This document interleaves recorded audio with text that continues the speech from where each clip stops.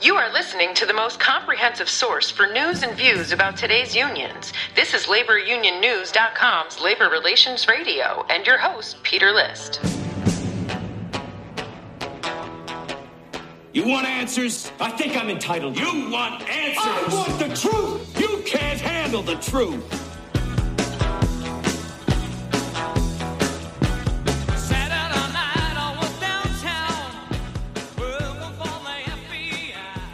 Hey, thanks for turning on and tuning in to Labor Relations Radio. So, do you know the old adage, you can't have your cake and eat it too? Or be careful what you wish for because you just might get it? Well, I think those are going to be the themes for today's episode of Labor Relations Radio. And the reason for that is I'm going to get into some wonky labor relations geeky stuff with you that, because I spent the entire weekend ruminating and trying to logically process this dilemma, I don't really have the answers to, but I think I do. And the dilemma, or the seeming dilemma, is something that the National Labor Relations Board's General Counsel may have inadvertently raised in her efforts to stifle employer speech. And in fact, over the weekend, I asked some attorney friends if they wanted to play Stump the Labor Lawyer, but unfortunately, no one got back to me. And here I am on a Monday with a lot of questions and without definitive answers that I'm just going to lay out for you. And if you're a labor attorney, do me a favor, DM me, let me know if I'm right or wrong on this issue, because I think I'm onto something that may have inadvertently a boomerang effect on unions as well as unionized workers. So more specifically, this episode is going to be a bit of a follow-up and a deeper dive into the episode that we did a few weeks ago, where we were discussing Jennifer Abruzzo, again, the NLRB's general counsel, and her efforts to change the way employers explain unionization to employees during union organizing campaigns. And we're talking about Abruzzo's crackdown on communicating the concept of exclusive representation and how she expects employers under the threat of an unfair labor practice to parse out their statements, which is fine, by the way, but it begs the question, shouldn't the same rule apply to unions, and shouldn't it apply to their rules, unions' rules, as well as the collective bargaining agreements that unions negotiate? So we're gonna touch on all of those things. And for those of you that don't know what I'm talking about, I'm going to leave the link for the prior episode under the audio portion of today's episode. But here's the quick background. Jennifer Abruzzo, as I think everybody knows, has been on a mission to make it harder for employers to educate their employees about the costs, risks, and ramifications of unions. And in other words, as a union lawyer working at the behest of her comrades in the union movement, if Miss Abruzzo had her way, employers giving employees facts is something that, if she could, she'd ban entirely. And of course, who could blame her, right?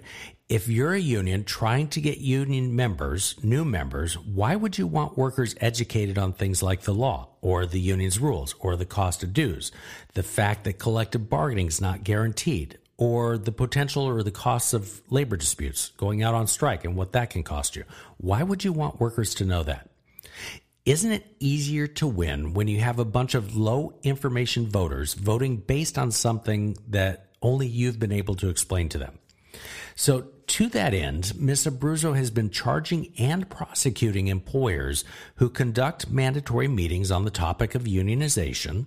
She's all about having voluntary meetings if you're going to have any meetings at all. And most recently has stated that she'd like to overturn a 1985 case called TriCast, which gets into how employers explain the process of unionization, or how the relationship changes once employees unionize. So the easiest way to explain this for you, and I'm going to try to do this quickly, but it's as a listener, for you to understand how the law is, I'm going to read to you the National Labor Relations Board's Basic Guide to the National Labor Relations Act, not the entire thing, but bear with me for those of you that listened to the prior episode, because we're going to go a bit deeper. So the National Labor Relations Board, in its basic guide to the National Labor Relations Act, states under the section entitled The Employee Representative, quote, Section 9A, which is of the National Labor Relations Act, provides that the employee representatives that have been designated or selected for the purposes of collective bargaining by a majority of the employees in a unit appropriate for such purposes shall be the exclusive representatives of all the employees in such unit for the purposes of collective bargaining. In other words, if you're unionized, and even if you did not support the union, because the union won, the union is going to be your representative, right? So that's an easy one. A little further on, under the section entitled Duties of Bargaining Representative and Employer, the NLRB sort of repeats that, stating, once an employee representative has been designated by a majority of the employees in an appropriate unit, the Act makes that representative the exclusive bargaining agent for all employees in the unit. More importantly, and this is where some of the parsing begins, the NLRB goes on to state, once a collective bargaining representative has been designated or selected by its employees, it is illegal for an employer to bargain with individual employees, with a group of employees, or with another employee representative. However, and this is where Ms. Abruzzo is focusing her efforts to prosecute employers who don't include this part. The NLRB goes on to explain in its guidebook, quote, Section 9A provides that any individual employees or a group of employees shall have the right at any time to present grievances to their employers and to have such grievances adjusted without the intervention of the bargaining representative, provided, number one, the adjustment is not inconsistent with the terms of any collective bargaining agreement then in effect. Number two, the bargaining representative has been given the opportunity to be present at such adjustment. So, to recap, as an employer, if you're not including this last part, that employees, I'm paraphrasing this, any individual employee or a group of employees shall have the right at any time to present grievances to their employer and to have such grievances adjusted without the intervention of the bargaining representative, provided, number one, the adjustment is not inconsistent with the terms of any collective bargaining agreement then in effect. Number two, the bargaining representative has been given the opportunity to be present at such adjustment. If you have not included that, you're misleading employees, and therefore, in Ms. Abruzzo's eyes, you're violating the law. So I'm going to give you a really quick example as a former union rep. I was a union representative in a right-to-work state, which meant that we represented all of the employees. However, we would have a number of employees in the facility where I worked that were not members of the union. I was their representative as well. And I sometimes share the story that I had a person, an individual who was not a member of the union, go to her supervisor of the area that I was in charge of and sit with him during a break. And I knew that she was not a member, went to his office afterwards, and I said, what does so-and-so want? And he said, well, she had used up all of her vacation and, basically wanted more time off. He didn't give it to her.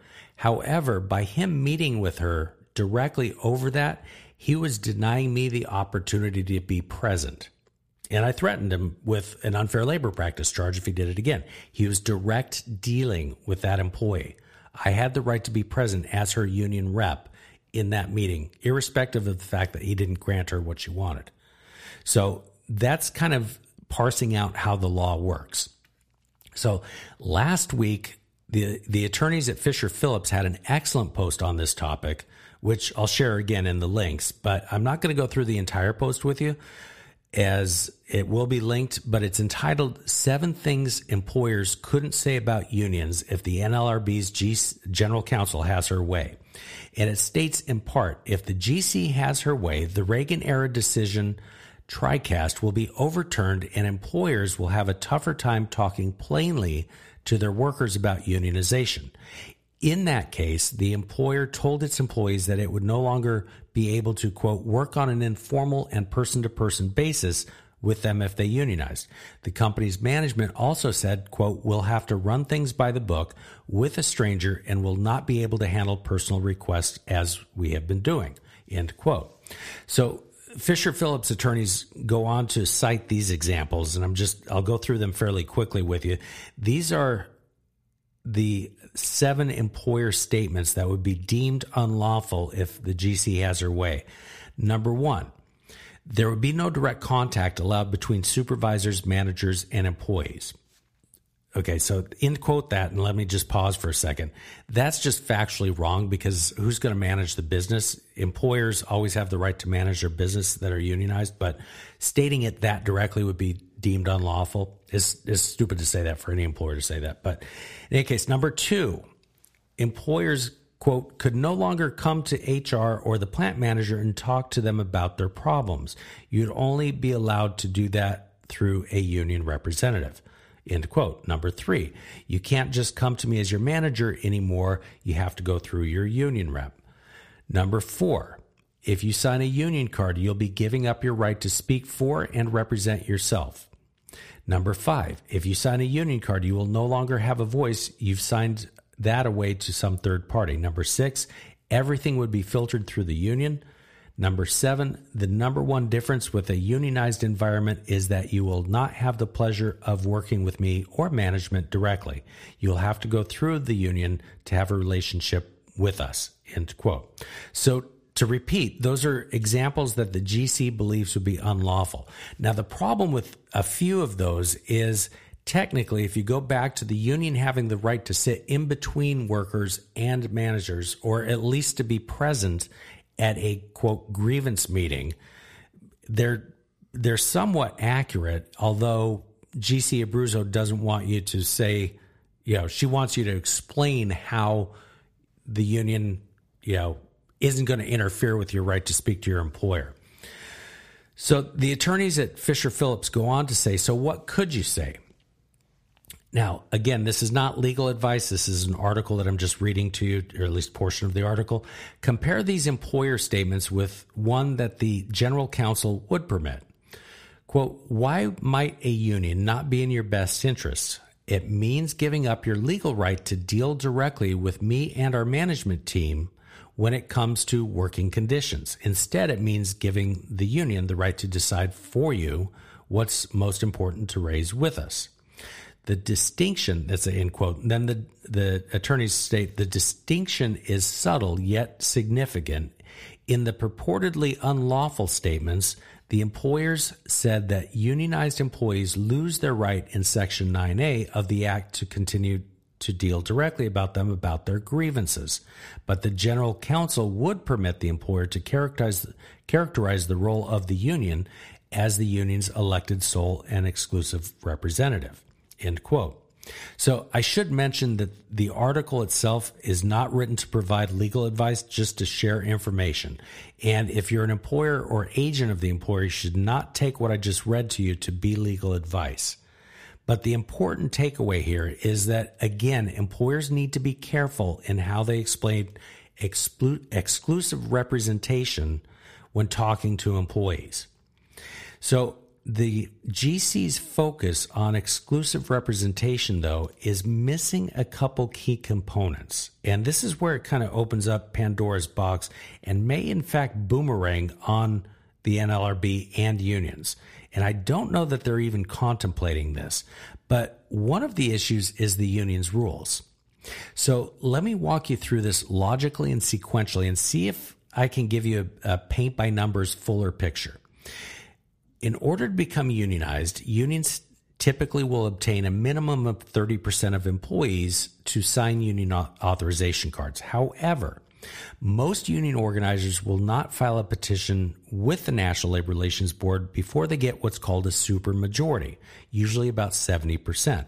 Now, the verbiage on those cards, most of the time, will state something to the effect of, I, John Doe or Jane Doe, hereby authorize XYZ union to represent me for the purpose of collective bargaining with my employer.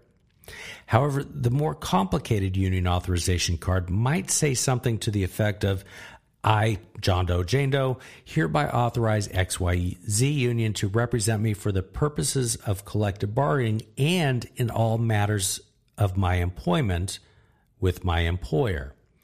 So that begs the question, does that include grievances? So then there's the dual purpose cards. And the dual purpose cards are basically the union authorization portion plus a membership application. And those aren't as common today as they used to be, but they are out there and they're still used occasionally. So what they essentially say is, I, John Doe, Jane Doe, hereby authorize XYZ Union to represent me for the purposes of collective bargaining and out of my employment, and I hereby apply for membership in the union. So let's just say, moving on to the next step, that a bunch of signatures are gathered, the union files a petition with the NLRB, goes on to win an election, or for whatever reason the employer recognizes the union without an election, but now is the employer or the employee's collective bargaining agent, and the employer and the union are negotiating. Well, let's just say after a year or two, because the average time it takes to negotiate a first contract is about 460 plus days, according to Bloomberg, the union and the employer agree to a tentative agreement. And let's just say the union members vote to ratify the agreement, which we'll now call the contract. So most union contracts contain, as their very first article, a recognition clause. And the recognition clause states that the employer recognizes the union as the, quote, sole and exclusive representative of all employees in the bargaining unit. And in all of the contracts I've looked at in the last 4 decades, I have never seen a recognition clause that says, except that the employee shall have the right to present their own grievances and have them adjusted. So I'm wondering, should they now say that? It would seem to me that the absence of that language could be construed as problematic, as it could stifle employees' Section 9A rights. Am I wrong? Or perhaps a negotiated grievance procedure that outlines how unions and employers resolve issues and complaints within the confines of the agreement should be required to have a disclaimer in there that explains employees' rights under Section 9A. Or even more importantly, in a collective bargaining agreement, what about the union security clause that typically mandates that all employees in the bargaining unit must become members in good standing and maintain membership within 30 or 60 or 90 days or get fired? Now, we know that mandatory membership in good standing is illegal in the 27 states with right to work laws. However, if the PRO Act passes, or if at some point in time right to work states are abolished and mandatory and compulsory union membership is legal in all 50 states, and workers then become union members as a result of that, shouldn't their Section 9 rights be included in that section in the CBA, the Union Security Clause? What about those contracts like up in Michigan that state that if the state law changes, automatically union security goes into effect? Because I think most of you know the Michigan state legislature is looking at repealing right to work. So if in fact that happens, should there be an inclusion of Section 9A rights in a union security clause? So I know some of you are going to argue that workers under union security agreements could become agency fee payers, but that's not how most contracts are worded. And most unionized workers don't even know the difference between agency fee payers and full union membership, especially if the contract states union members in good standing. So as a result, where they're required to, most workers join the union in the workplace because they believe if they don't have a job. You are listening to Labor Relations Radio. Okay, so now that we've laid out a foundation in this kind of paint by numbers scenario, let me color this in a bit further. Workers oftentimes do not know what their rights are in the workplace. And Ms. Abruzzo, the NLRB's general counsel, wants to hold employers and only employers accountable to ensuring employees' rights. But what about unions? You see, whether you know it or not, and more specifically, whether union members, the workers, know it or not, all unions have a set of rules and regulations which are called the Constitution. And then at a local level, they'll have what are called bylaws. Well, within a union's constitution, there are typically things that union members are allowed to do, and more specifically, what they're not allowed to do.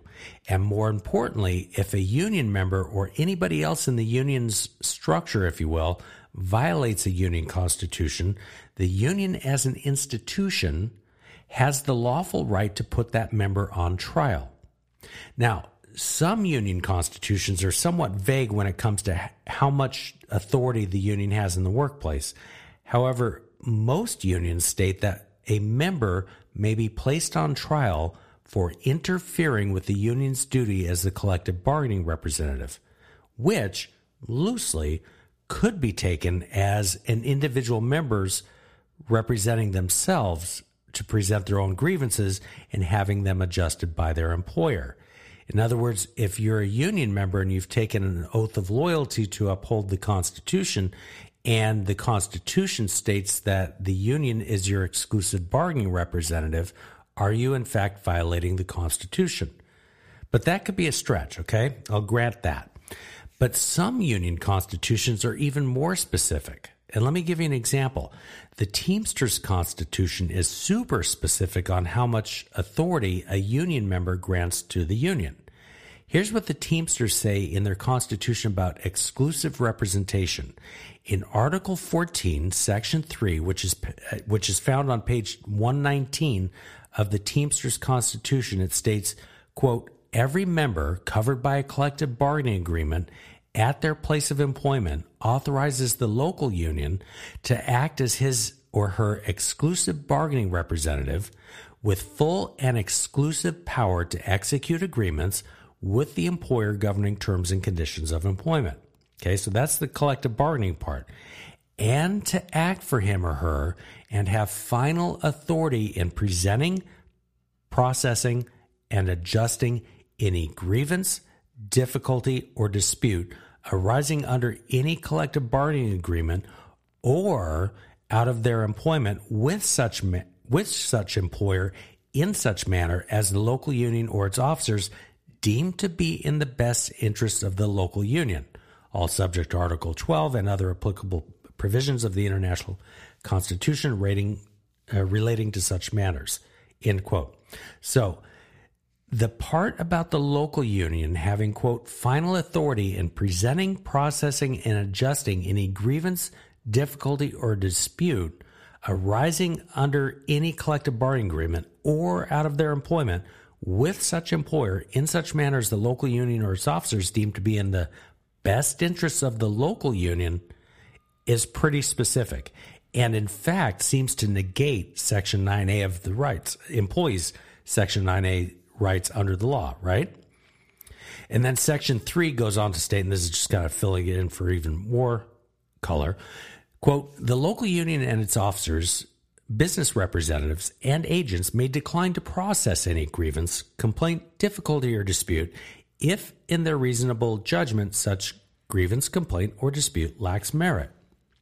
So remember, I can be forced into a union to be represented by a union, and they become my exclusive bargaining representative. Most contracts in non-right-to-work states state that everybody in the bargaining unit has to become a member in good standing, and there's nothing in there about me representing myself with respect to grievances. If I'm a member of the union, again, the union is my collective bargaining representative and has exclusive authority, at least with the Teamsters, to process any grievance, complaint, difficulty, or dispute. Nothing in there about Section 9A of the National Labor Relations Act. So aside from the fact that this specific clause in the Teamsters Constitution puts the union's needs over the individual's needs, in theory, it doesn't say anything about them representing themselves. And more specifically, what happens to the member that does?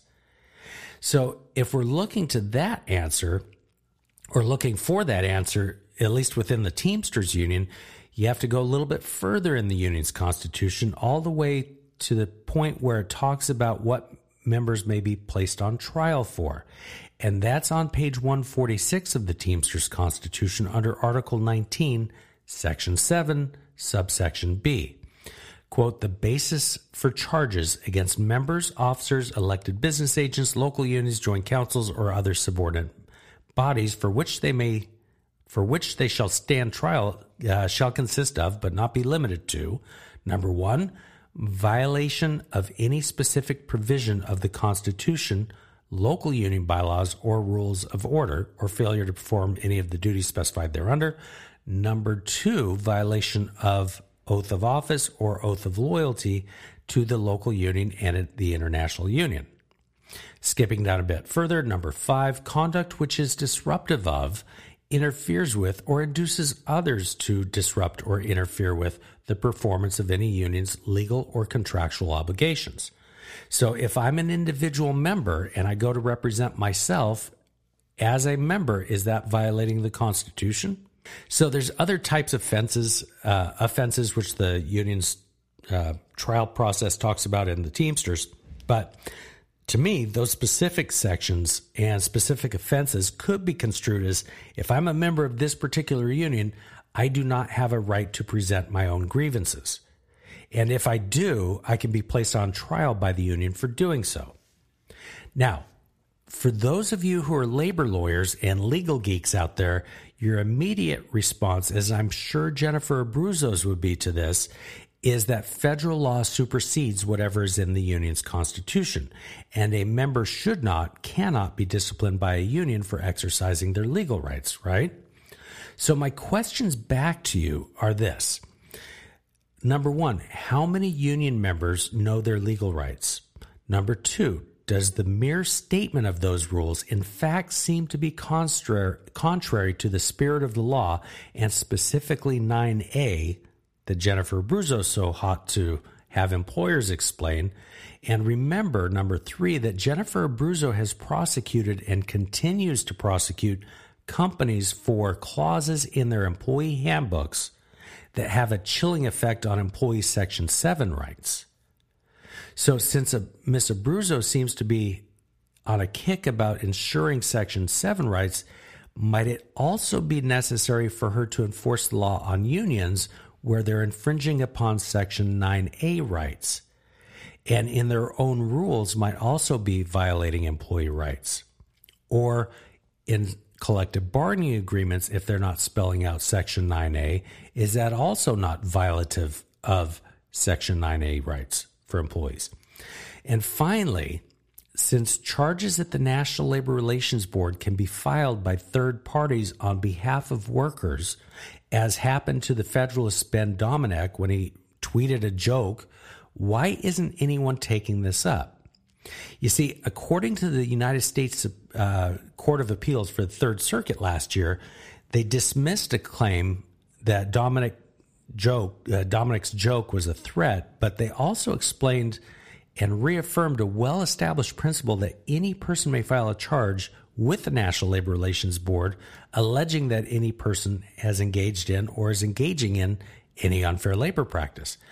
So to summarize, as if Ms. Abruzzo is targeting employers for not fully explaining to their workers their rights under Section 9A of the National Labor Relations Act, it would seem only fair that unionized employers, along with their unions, should also be doing so when crafting their collective bargaining agreements. And it seems that some unions within certain union constitutions may in fact be chilling employees on the exercise of their legal rights. That is, their right to represent themselves, to present their own grievances to their employer. So again, this goes to the old adage, you can't have your cake and eat it too. And so my question is, will anyone take up this cause, or am I just pointing out the obvious contradictions, and is it going to fall on deaf ears? So I hope all of this kind of makes sense to you. The bottom line is this: you can't have a set of rules that only applies to one party and not the same set of rules that applies to the other. If Ms. Abruzzo is prosecuting employers for not explaining Section 9A rights, why is she not going to prosecute unions or unionized employers for also not explaining the Section 9A rights? In any case, that wraps up another episode of Labor Relations Radio. I'm your host, Peter List. If you have any comments, questions, or just want to reach out, you can reach me at Workplace Report on Twitter. That's at WorkplaceRPT. Leave a comment under the audio portion of this episode or give us a call at 1-888-668-6466. Let me know if you think I'm right or wrong on this topic. I'm kind of fascinated, and it kept me occupied all weekend trying to figure it out. Have a great week. Take me to that place. Wash my sins away.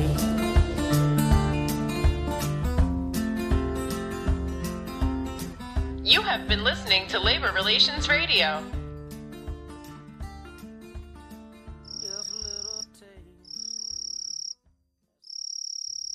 Hey, Labor Relations Radio listeners, this is just a quick reminder. If you enjoyed Labor Relations Radio, make sure you share these episodes with your colleagues, and make sure you and your colleagues visit laborunionnews.com and subscribe to our news digest.